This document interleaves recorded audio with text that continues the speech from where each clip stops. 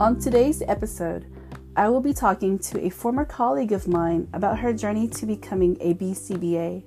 This is part 2 in my ABA career profile series, where I want to highlight the different careers that are possible in the field of ABA for our young professionals and or any individual out there that is interested in working with individuals living with autism. I hope that you will find this information helpful and inspiring, and that it will help bring you to the ABA field.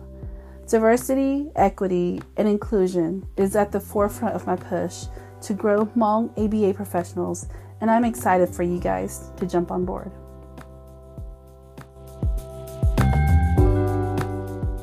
All right. Hello, everybody. Welcome to the Let's Talk About Autism in Hmonglish podcast. On today's episode, I will be doing another ABA career profile, and this time it is with a former colleague of mine. We both left a agency recently. She was in the process of becoming a BCBA. She was still a RBT, but more like a lead behavior technician. So she was handling a few cases, kind of the liaison between the RBT, which you learned about in my previous ABA career profile on an RBT. So as a lead behavior technician, you're kind of the middle management person between the RBT and the BCBAs. And I do want to give some love out there to our fellow BCABAs. So like I shared previously, to become an RBT, you need just a minimum of a high school diploma. But if you have your undergraduate degree and you take a few more extra courses to complete the credentialing for the BACB, you can become a board certified assistant behavior analyst. However, if you go and get your graduate degree, or if you already have your graduate degree, there are still a few classes that you'll have to take to fulfill the requirements to sit to become a BCBA, which is a board certified behavior analyst. And today I'm talking with a BCBA candidate, my friend, Kim Moore Townsley. Welcome to the podcast, Kim. Hi, Tia. Thanks for having me. Of course. Thank you for agreeing to come on. I know you were a little unsure because you were like, Tia, do I have to speak in Hmong? And I was like, no, girl, it's Hmonglish. You have Hmonglish, so. I know. I was like, oh my gosh, my Hmong is not good. Oh, I've heard you speak Hmong before. You do just fine. But I know it's a little, there are variations of Hmong, right? There's like Asal Hmong, and then like the very like eloquent Hmong, and then there's like the very classical Hmong, and all of it's intimidating to me too. So I'm always like, I'm gonna start a new trend. Maybe Hmonglish. Yeah, Hmonglish is good. Yes. So Kim and I worked together for, what was like 2 years? And I think you were on a few of my cases as my lead behavior technician. So I, of course, I know what it felt like on my end, but I'm sure on your end, you're like, oh my gosh, Tia's crazy. She's asking me to do like all this stuff. And it was hard because I had a case of anywhere from 6 to 8 at any given time. And so I'm kind of like, trying to see every kiddo 2 to 3, 4 hours a week. Generally, right? And then Kim's the one that's going out there and providing support to the RBTs in the home, or she's making stimulus for me, or she's taking stimulus out there, or she's letting me know what's going on. So we have just a little bit of experience together. But yeah, Kim, tell me about your experiences working in the field of ABA, because I believe the clinic that we both came from, that was your first stop, right? That was your first clinic that you ever worked at? Yeah, so the agency that we worked at, that was the only agency I've ever had my foot into the field of ABA. And I was in that position for like a little over 5 years. Wow. And I'm trying to think. And I worked with some individuals at the school as well. And then I also, the age range that I worked with was like 18 months to age 21. Wow. So I really do enjoy like seeing all the kids like grow up to be like adolescents, and then and then their adulthood, which is something Mhm. that I'm also like interested too, because it's like you don't really hear about those individuals that lead the program, right? Right. So I'm Yes. always like interested, like what happens next, you know? Absolutely. So, what brought you to ABA? Was it one of those jobs that you just kind of like fell into and you're like, "Oh, I love this," and you stayed, or um, So with this job, so to like rewind a little bit. it's been 5 years. It's a long time. Yeah, I'm very impressed. so I like so I'm a Christian, so I was Mhm. attending a Hmong church actually, Mhm. and one of the Hmong person, he had a disability, and I think it was like the fear and the uncomfortableness that I felt with around Mhm. individuals with disability, that I felt like this, like I don't know how to fix it, right? It's like, okay, every Mhm. time someone's acting up or having a behavior, like how do I handle these Mhm. situations?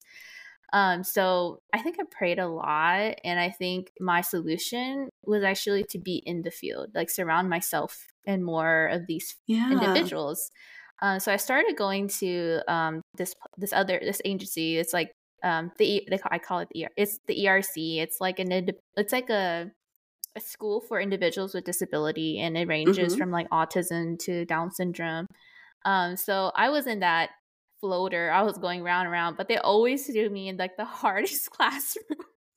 Yeah. Like there's like behaviors left to right. And I just remember one of the teachers there was like, Kim, you should really go into ABA. And I was like, what the heck is ABA? And she was like explaining to me what ABA is. And she Mhm. has a daughter who is on the spectrum. And at first, I was like, no, I'm going to continue my 4-year education to become a human resources. Uh-huh. And then, Which you would be amazing at because you're such a good people person. I enjoyed it until I had to like start dealing with like truck drivers because that's what I Oh was gosh. doing. Uh-huh. That's another story. But anyway, so I decided, okay, let's just try it out because Mhm. what, like, who knows what's gonna go. And then I applied at the agency that we're working with, and Mhm. I started as a BT, so behavior technician. I Yeah. wasn't a registered BT yet. Mhm. Um, and I was like, what the heck am I doing? Because I was doing the same intervention every Every day, right? day. Yep. Every day. And I was like, I just remember telling my BCBA, don't ever do this if you're RBT or BT. I was like, this intervention doesn't work. I was just like, Uh-huh. whatever we're doing is not working. But what I really didn't see or understand is that I was reinforcing the behavior that the BCBA was looking for, and I was just Mhm. like, why do I keep have to tell him to match a cup? You know, I was being very Uh-huh. sassy. Um, and then all of a sudden, this kid that I was working with, like, Match the cup. he matched the cup, and I was like, whoa. Like, what the heck? And so ever since that moment, like he and I Oh. had this connection, Yeah. and I was just at awe at what ABA really truly does and how it Yeah. affects the family and the Yeah. individual. So that was how I was like brought into this line of work. It's like very long, but this is how it was like brought up.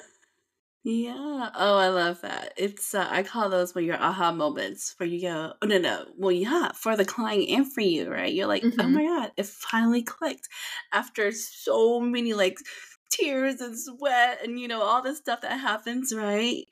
Well, I'm so glad that um all your prayers brought you to ABA because ABA is so better off with you in it because you're amazing. I see how patient you are with our friends and our staff. And I mean, Kim's one of those BTs. I go into the home and I'm like, well, sorry, kiddo, because me and Miss Kim, I think we're going to chat because it's that collaboration part too, right? And I love your insight and your history with the clients because, like you said, you were there for like 5 years because I knew you towards the end of those 5 years, right? Hmm. And I would be like, Kim, tell me the history. And you tell me all the things from when they were like little kids and now they're like about to be teenagers, And so it's really great to have that history and share that because I think you know which client I'm talking about. There were things where maybe you guys introduced it when he was younger, he mastered it, and then somehow it got brought back, and we're going, oh, he mastered out of this. What happened, right? And that's Hmm. just the nature of ABA sometimes, right? Like you teach something, it's mastered, it's in maintenance, and then they lose that skill because maybe we took it off the plan because we thought, okay, he got it, but then that's the beauty of ABA, quickly Hmm. reintroduce, use more motivating items, and we get back to where we were. So yeah. Um, well, okay, you told me about what brought you to this line of work, but then like Kim, what keeps you motivated to stay so much that you were like you came in as a BT, and just for clarification, that is a behavior technician. So if you want to be a registered behavior technician, you have to take a test with the BACB, which is the Behavior Analysis Certification Board. And board, I yes. feel like we use the same letters, back and forth. I get how that can be so confusing. And my sister, I had her listen to a few of the podcasts just to, for quality assurance. And she goes, that's a lot of acronyms. I was like, I know, but that's just what they are. You got your ABA, your RBT, your BCBA, BCABA, the BACB, a lot of them. But after saying those over and over and over for a few years, you finally get it. So Kim started off as a BT, she became an RBT, and now she loves the field so much. She wants to sit for that big, big, big exam to become a BCBA, right? So you have your master's and Mhm. I have my master's of science in behavior analysis. awesome. My school was in it's Simmons University. Yeah. It's in Boston, so it Okay. was an online course. Hmm. Yeah. So you received your graduate degree and then now you can sit and then you had to take your, applied behavior analysis courses that were either, you know, intricately, like incorporated into your curriculum. And then now you Hmm. can sit to become a BCBA. And I'm just curious to know, Kim, what keeps you motivated to stay in the field? Um, so we kind of touched base on it, like the aha moments. I think those are basically reinforcements to me, right? Mm-hmm. So it kind of 100%. it keeps me motivated. It keeps me like, oh man, like what else can we do? Like what else can we teach? Mm-hmm. Also, since I really like kids and just hang out with kids, sometimes I am like, yeah, let's do this, let's do this, let's play, let's do this. I so that kind of keeps me motivated, and also I'm trying to think what else keeps me motivated. I think it's difficult when you're doing the same thing, right? Like if you're seeing the same person Monday through Friday, but my job, I was able to like see different individuals a week. Mm-hmm. And that also kind of keeps me motivated because I'm like, whoa, I get to see John here and then Sally tomorrow and then Yeah. so forth. So it gets me busy and it keeps me motivated. Yeah, for sure. So where we were at, it was outpatient, right? So we saw clients in their homes. Hmm. And so for ABA, there are a lot of different models. There's the outpatient only, or you have some clinics that have in in clinic and outpatient services. And you said that you also provided support at the schools, so Hmm. that was nice that you were able to have that experience. So I mean, we already talked a little bit about your path to obtaining your BCBA credentials. So on your way here, Kim, did you experience any barriers or roadblocks? And I do want to share, if it's okay. Hmm. Kim just told me that she got the approval yesterday, yay, from the BACB to sit. And Yep. so, yeah, I'm so excited for you to join our Hmong BCBA groups. I don't know that an actual group exists, except for ours. Even then, I know we don't have all of them in one place. I'd love to do it. Um, and I share this with Linda too, the RBT. I'm trying to like start a Hmong ABBA. Like they have like Black ABBA and Latinx ABBA. I want to do like a Hmong ABBA because I don't know, I don't see any like Chinese ABBA or Asian ABBA, and I'm like, forget it. I just want to do Hmong ABBA. Focus, on making Hmong a clinicians. So, Mhm. Kim, I'm excited to welcome you to that when you pass here in the next month ish. But yeah, did you encounter any roadblocks or barriers on your way to Yeah. today?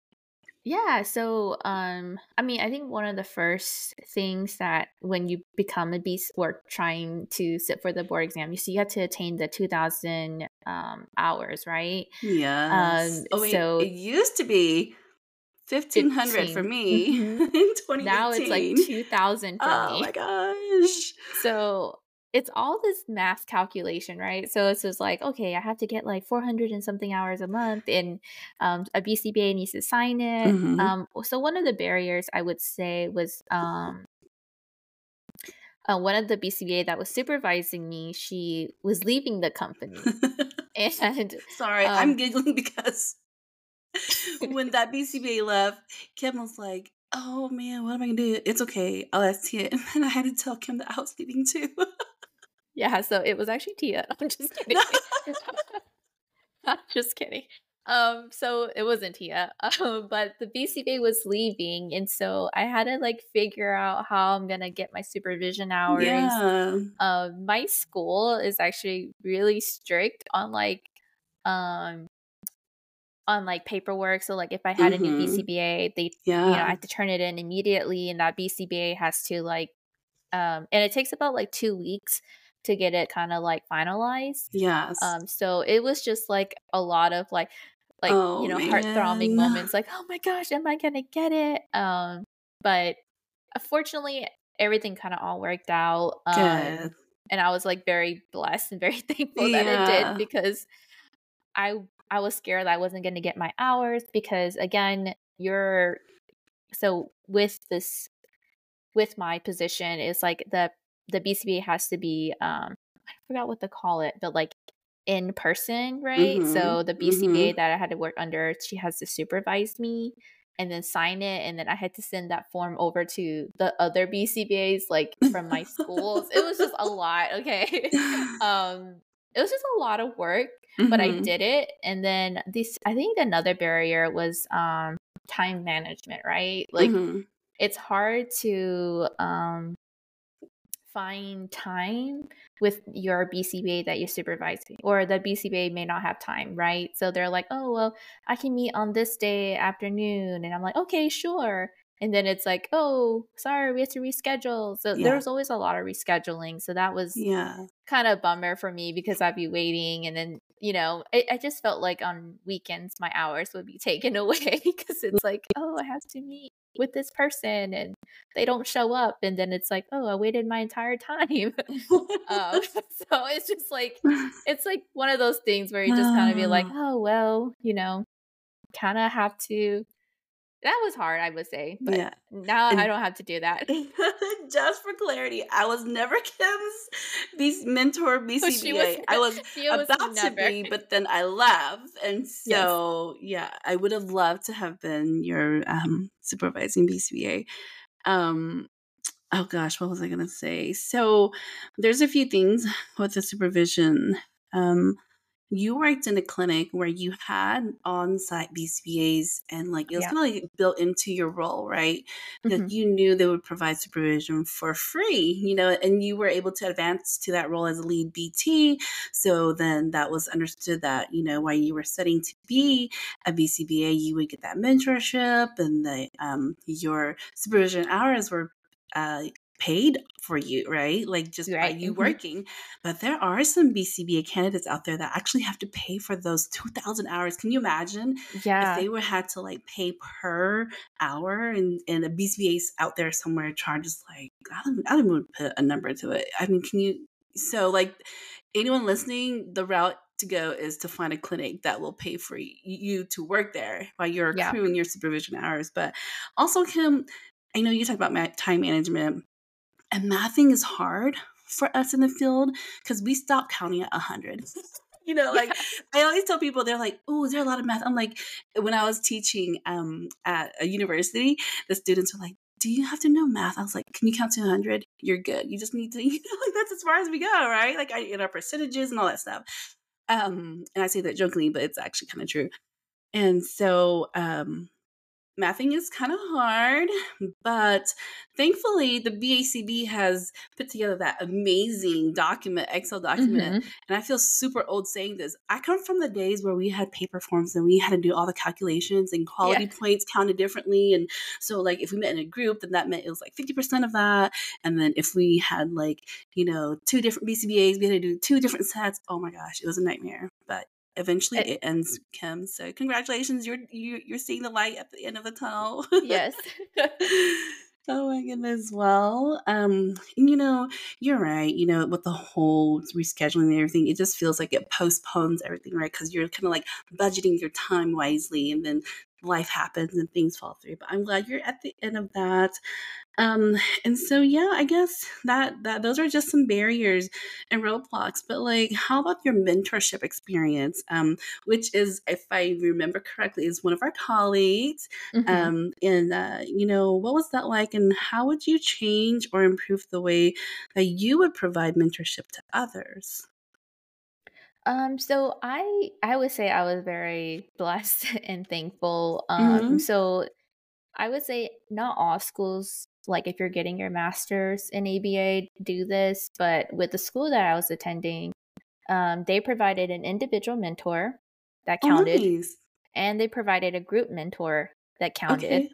So then I just needed a on-site BCBA Oh, that wow. provided like, maybe an hour and a half of mentorship because the rest was Okay. covered, right? So you needed like 5% or certain amount of percentage to Mm-hmm. have your things supervised. So anyways, I was very lucky because of that. So I didn't really need like, three different BCBAs or Yeah.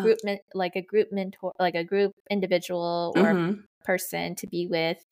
Um, I just needed one, and then my school provided the rest, which was really, really awesome. I don't know, Yeah. like, if I always recommend my school, even though it's like it's Mm-hmm. pricier, but it's also like they provide you like the mentorship, and that's like Right. awesome. And they're different states all the time, you know. Mm-hmm. I had one mentor, but he stayed in Florida, and he was awesome.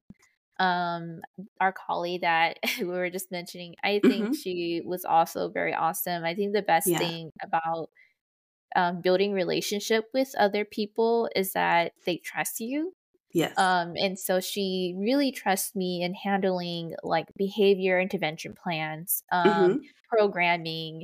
Okay, we're gonna do parent training, Kim. Let's talk about how we're gonna do this. And she was very chill. I think that was like Yeah. the best part. She was like so chill. So she was like, "Yeah, that sounds great." And if I did something wrong, she would just point it out, but never reprimand. Yeah. It was. I think my experience was awesome. I would just Well, say so good. myself. Some things I would change. Again, it's I think I'm more I think the only thing that I am different from the BCBAs or the mentorship set experience is like I'm very on the dot. So I'll be like, Uh-huh. okay, we're meeting at 7:30. Be there. I will be there at 7:30 and I will make it like a continuous thing. But I get it. Life happens. Right. So, and I think one thing too, as you're sitting for the board exam, just be adaptable and flexible. Which you Yes. kind of have to, especially when Yes. another person you can't control another person's schedule, Right. so you kind of have to be flexible too.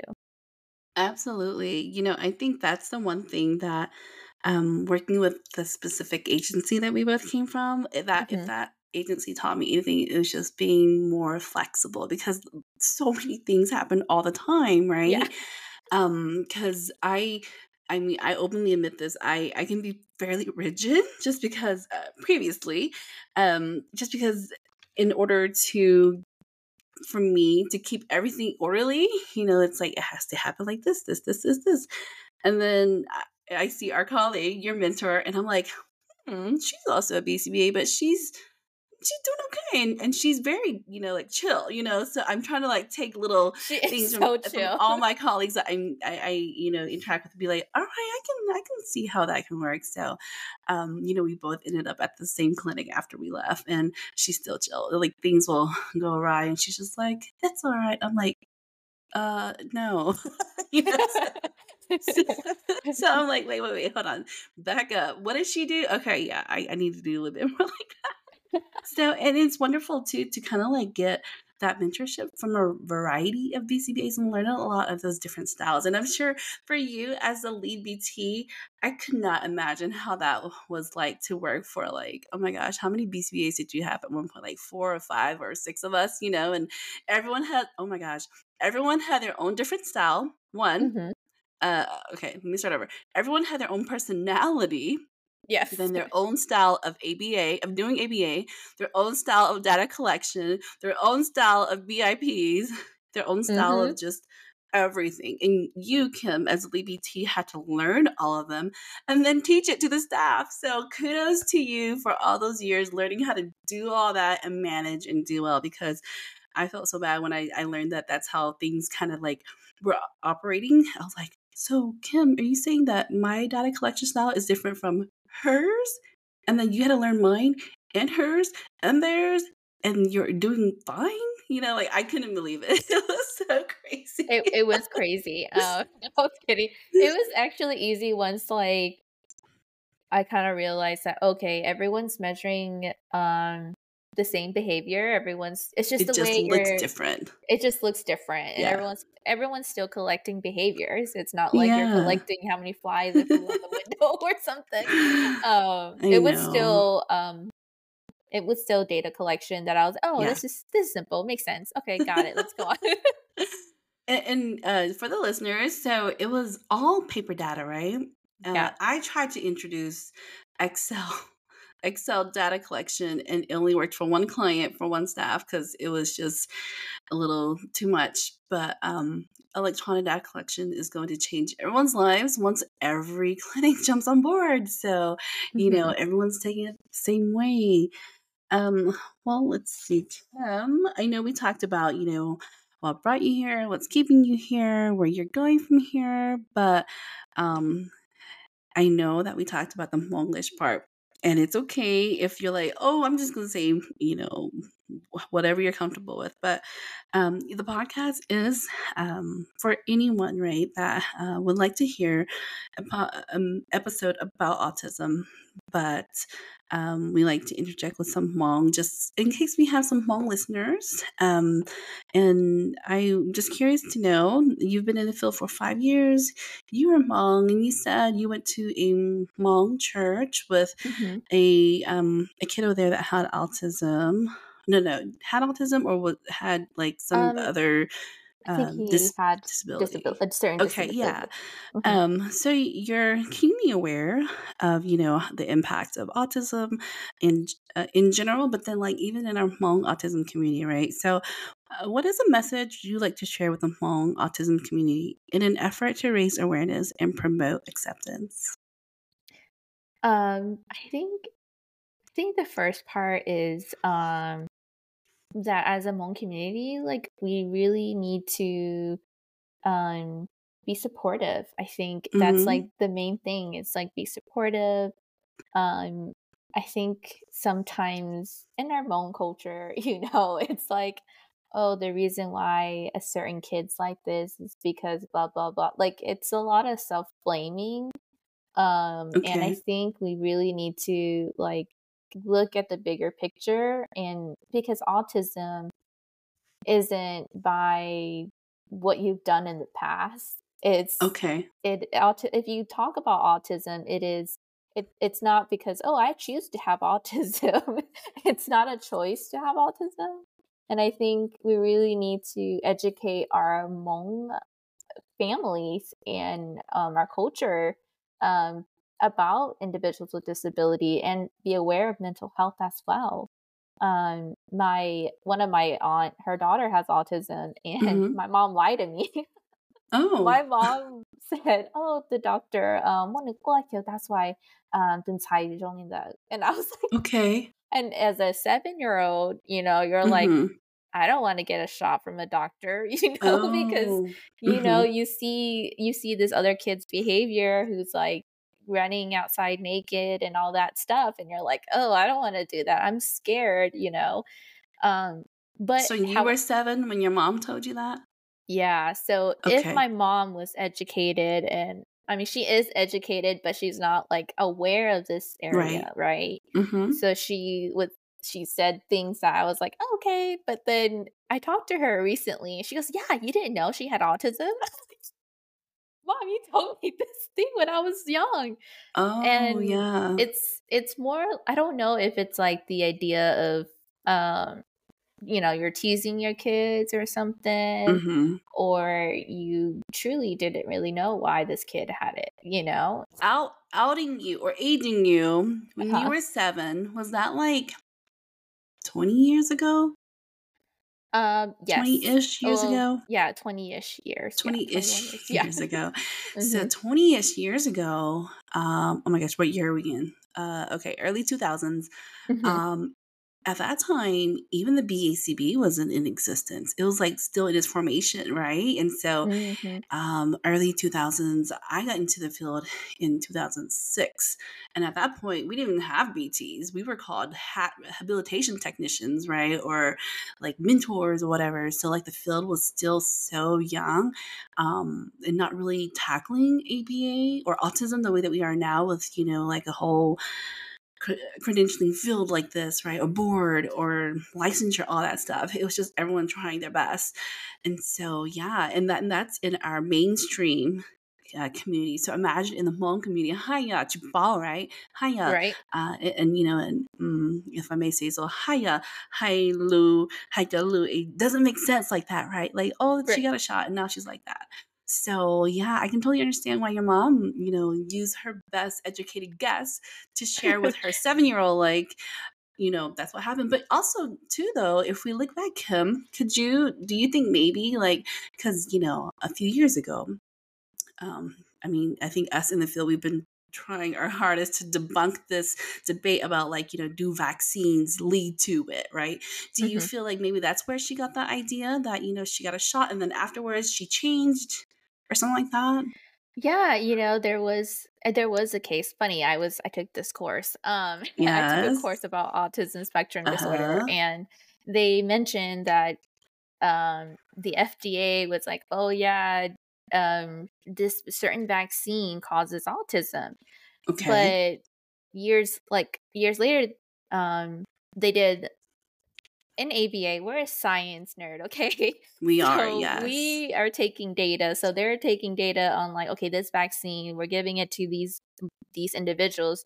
Do they Mhm. have autism? And it showed that none of these individuals had autism, and it was actually Mhm. the scientist or whoever wrote the paper.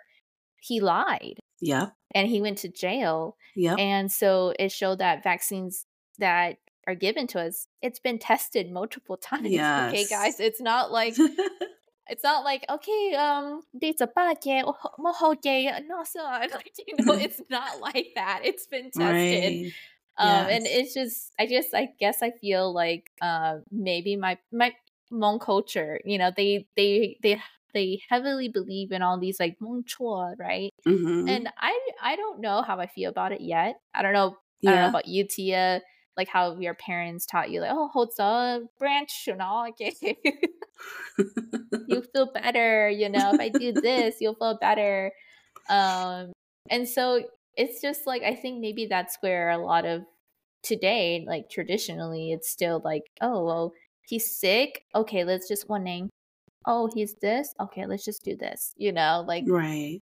it's a lot of religious, and I guess it's like I guess Cultural shamanism. beliefs. Yeah, cultural beliefs. Yes.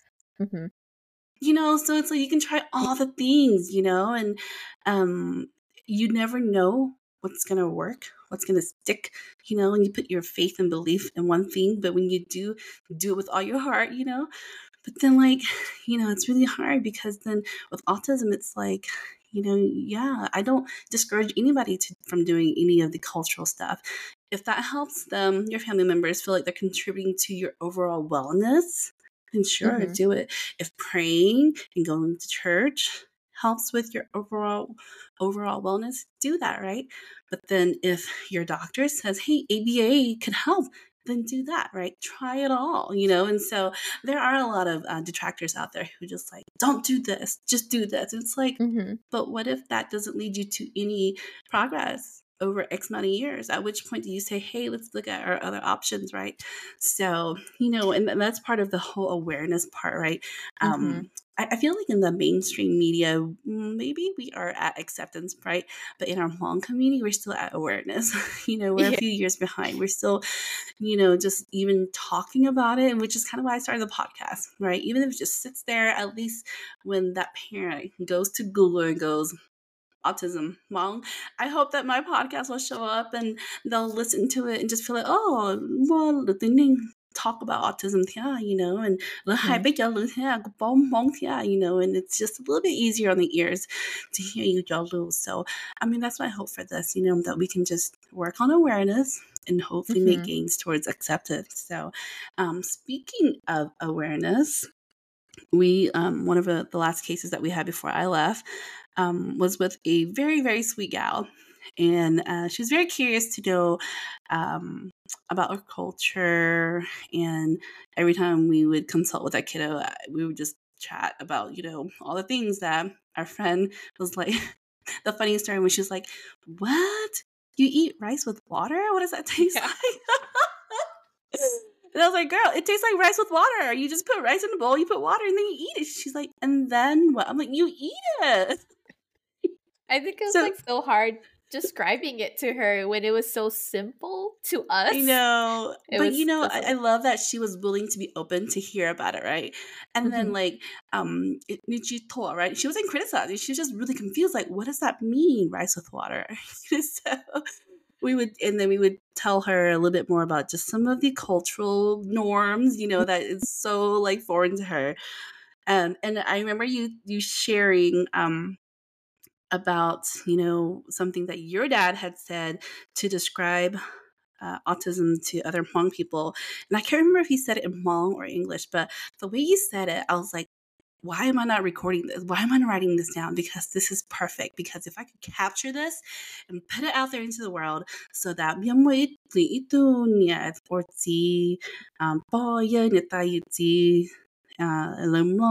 or even bigger right?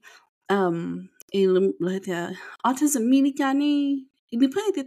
autism that she and this is something that we talk about on the podcast before. You know, this is kind of a buzzword out there that a lot of people in this field don't like to use, but uh, 这种比较忙了的，你对上你 OK 呢哟，呀你对住上你more actually that's你不会的more autism，要那去 and then you know, because we don't have a word for autism, people have autism right. um Actually to explain it, it's going to require a few sentences, and those Mhm. sentences, you know, I just talked about this in my last episode, is like it's black and white, but at the same time it's so many shades of gray too, because you can say you no more autism toka danita nu deja nu yo chinchia kalukamo. So then you kind of generalize and go, okay, every person with autism, when I talk to them, they won't look me in the eye. And then you meet the one that does, and you're like, well, then they don't have autism, right? So it's really confusing for us to explain that to Jalal. So, Kim, would you please share with me again what your dad said to describe autism to other Hmong people who are curious to know, like, be I'm slowly coming around to this word. Um, you know, the first word they'll say is "叫伊勒鲁集中梦", right? And yeah, ilalu, it's easy to say to call lalu it exists already. So you have to buy your usually had the well to ning the meaning the vision door. And I hate that word so much. It hurt my heart just now just to say it, because Mhm. does not apply to our kids with autism at all, right? Mhm. In fact, they're very smart. They're very bright in their own way, and it's our job to unlock that. And so when Hmong people immediately go to that word, I'm like, oh, cringe, you know, because I'm just like, how can I explain this to you in a way that makes sense, that can build compassion in your heart, empathy in your heart, to understand that there's so much more that you're missing out on. And can we please shift as a community to overcome using or defaulting to this word and seeing it with different lens. So Kim, I'm gonna stop talking and let you tell me, what did your father say? I hope I get to meet him sometime so I can tell him thank you so much. Yeah, we should. I will say thank you. So I'd love to hear it. We should have got him on the podcast because he I would have know. he would have Will done you such a bring great him job. next time? If I we can we arrange something? I'd love to. Yeah, I mean, he would Okay. love it too. Okay. Well, Uh, all right, Kim. We're gonna do another episode with you and your dad next. So yeah, it please. so when I try to describe like my occupation to my Mm-hmm. my parents, I don't really know if they understand, but somehow my dad understands it because I forgot what happened. I was talking to one of my cousins, and she's from like Blatte, and Mm-hmm. she's like, "What do you do?" And I was like, "I work with kids with disability." And just like that word Mm-hmm. disability, it's like, what the heck is that, right? And Yeah. I looked at my dad and I was like, "Dad, can you help me?" I was so Yeah. sad. And he kind of said it like you, Tia. He's like, zoning not legit door, Mm-hmm. it's just he said like it's like functioning differently. Mm-hmm.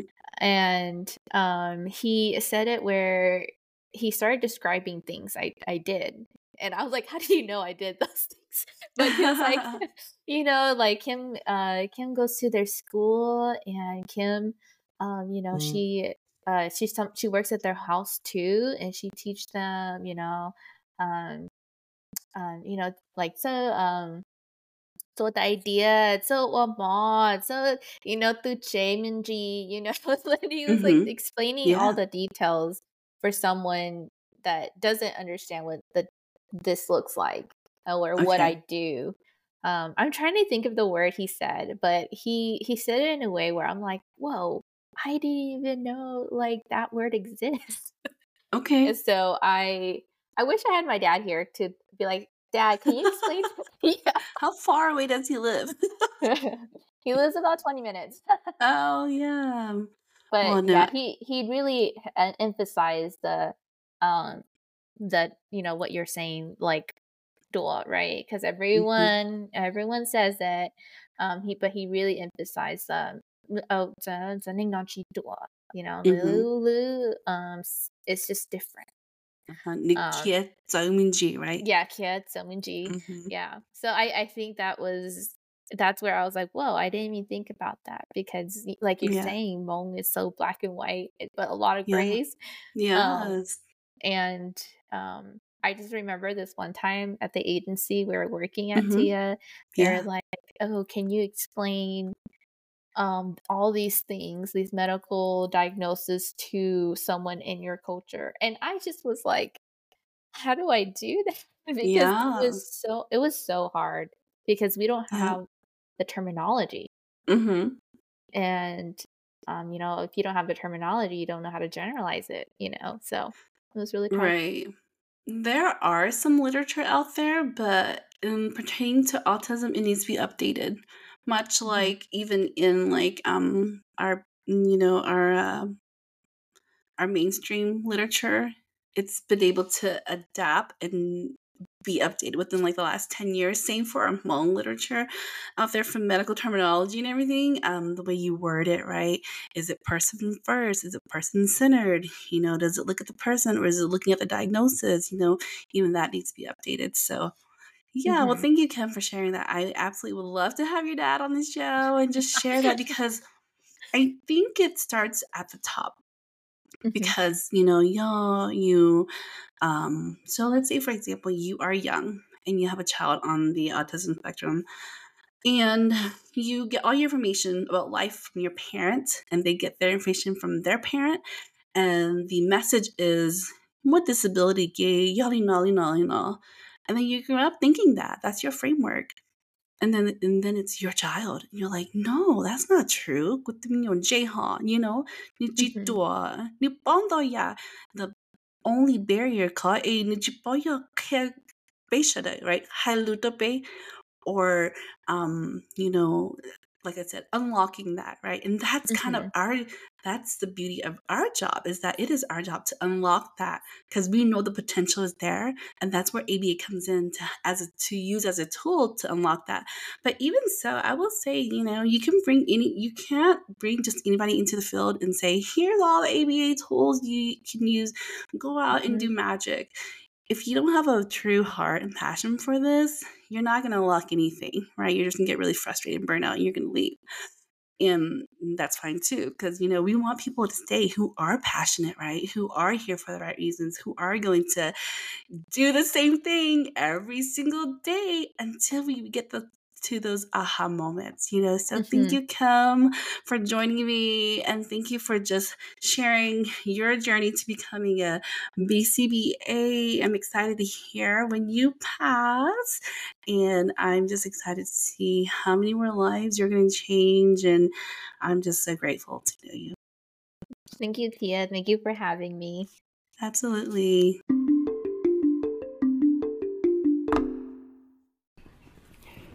cái cú giờ và như tu múa là giờ cú giờ Thomas múa Can't believe múa giờ cú tu sai là giờ nơi cơn đỡ ta khó và cái số phơi cho được bây giờ mình tu mình nhọ nhà lì nữa giờ vì lý cha nữa thì họ cỡ trong đó là giờ tỷ giờ đã chỉ là giờ nữa lưu lưu họ kia các anh là giờ tỷ giờ trong linh đời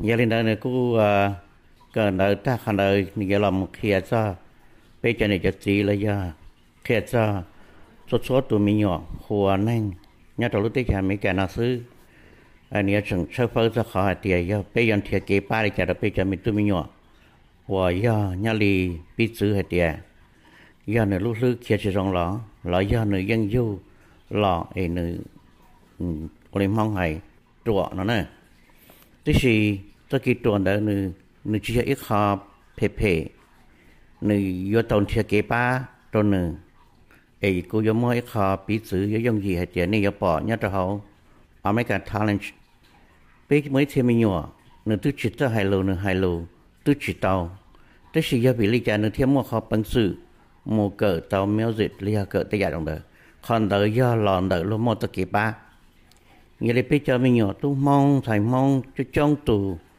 คนเดินวิยาพิจารณาจะตู้ใส่เกินเดินmột số phơi cho tên nó là khi tôi dùng cho mình tôi nhỏ chị gia lên nó dùng là họ chỉ bao lo cho lũ rong chị lo là họ chỉ bao dùng cho lũ rong chị gia lên nó lo tôi khi tôi lên lo kế bản sự ba dùng sư chị gia nó bây thêm một tên tu tên thầy họ một cỡ ta tên nó là khi tôi bây giờ này mong là cô sa có bây giờ đây tôi nạp thử là do sai muốn nông kỳ vì hết giờ lời tôi một cỡ là khi đó bây giờ mình tôi nhỏ giờ lên nói cái ba là trong bây giờ mình tôi nhỏ nữ giờ yêu là chỉ mỗi phần bùa hay là giờ nữ lúc lứa kia anh là giờ tây dạ trong linh đời bây giờ đi chả bây giờ ba bây giờ mình tôi nhỏ trong linh đời giờ lên nói cú xa thì họ nói giờ họ rong rồi bây giờ này mong chỉ giờ cái bảo lý theo cỡ tiền sư cú bỏ bây giờ cho tu cho xài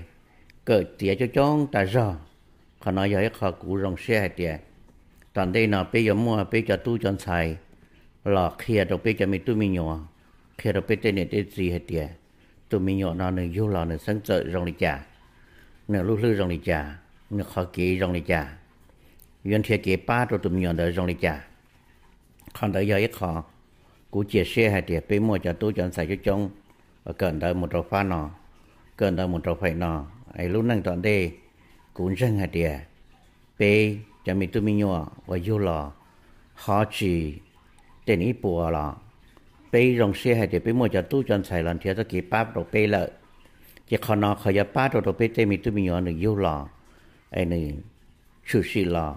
Nếu như chỉ xã có trong linh đời là cứ chăm bên tàu linh đời, ấy giống như cho tôi chọn sai là một cái ba đồ bê lợi, ấy cô hãy khó bên mấy lũ đi nó đồ bê sau đó có bê sau đó tàu tàu, ấy cô rong xe hay để bê cho nên mong, sau đó giờ tàu là một nắp thứ bê cho, tuôn sai cần đời một trò khó xe cái lô kế cho kiện gì, cô giống như khó bê chưa hay tiền nên hôm nay là bê chưa mua cho doctor, phải bỡ phải neng phải xếp phải trầu là giờ mót chua mót bột chả bột dạ sắp phơi để dạ trong nó giờ li nào lỡ thứ kia khó trăng được bê lỡ giờ bê tụ neng cú chỉ bao nè cú tụ khen hạt địa giờ cú tụ đắc tự mong ấy là sắp phơi hạt địa cú ba chỉ tàu co nó là cú những chỉ tụ xe vì cú từ mấy tụ tụ chân thành dễ từ một cận ra luôn xí gì xí luôn lò ấy nó những kia hạt địa cú những mua cú kẹp bằng sự ta li nào ba chỉ tàu đâu co lỡ là cú những giàu xe hạt địa cú chỉ tụ xe đâu nữa ấy cú giàu xe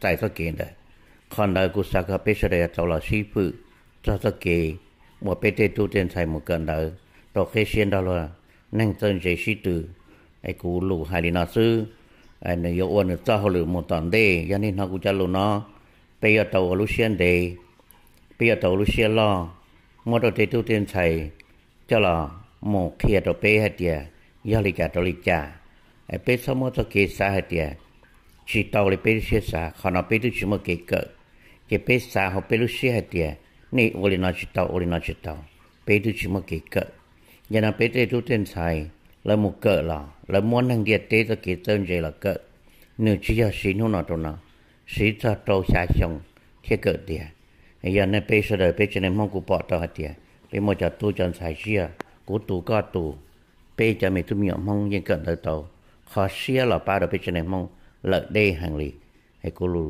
ลีนาซื้อว่าเจ้าเราไปจะในจะสีมอง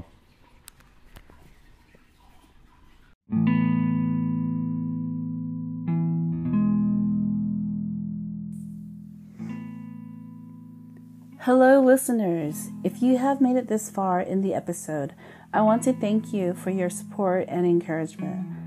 After the recording, Kim and I agreed that adding her dad's Yolu would make this episode feel that much more complete. So, cho có yu chỉ nhiệt tu mùa, cho có Yolu lo chân à bây giờ lo bây giờ professionals, ilo hơn đó chỉ mình nhỏ mua autism. Cú sama sometimes you know tới rồi you nhớ tới lâu you know cho lùa hại tới rồi you có chỉ tao or you chỉ một cho lùa ấy yo or do you understand bé hại đã chỉ bây giờ chỉ yo chỉ yo ít tới lâu ấy这啥做给有老爸被叫mình有autism brother có more experience là có bỏ cái tình trạng ở hơn nữa như cái hải for the last 5 years có bỏ được hơn nữa muốn nông kỳ có thể đi là ba chân gà bây giờ ở hơn nữa đâm nhớ mà autism thì cô cho tôi có cho lừa explain hay thì autism do lý do không mong tất đó mà do lý nó đó là một tuần đây chị bây mua cho tôi chân chạy bảo ba bây giờ mình nhớ mà autism là theo you want to chỉ là cái chính nông chỉ giống trái chỉ giống mò là nông bé đi cái hải bé nhưng bé ở tây hơn nó là ba bé chấm mong sự so thank you so much and thank you listeners.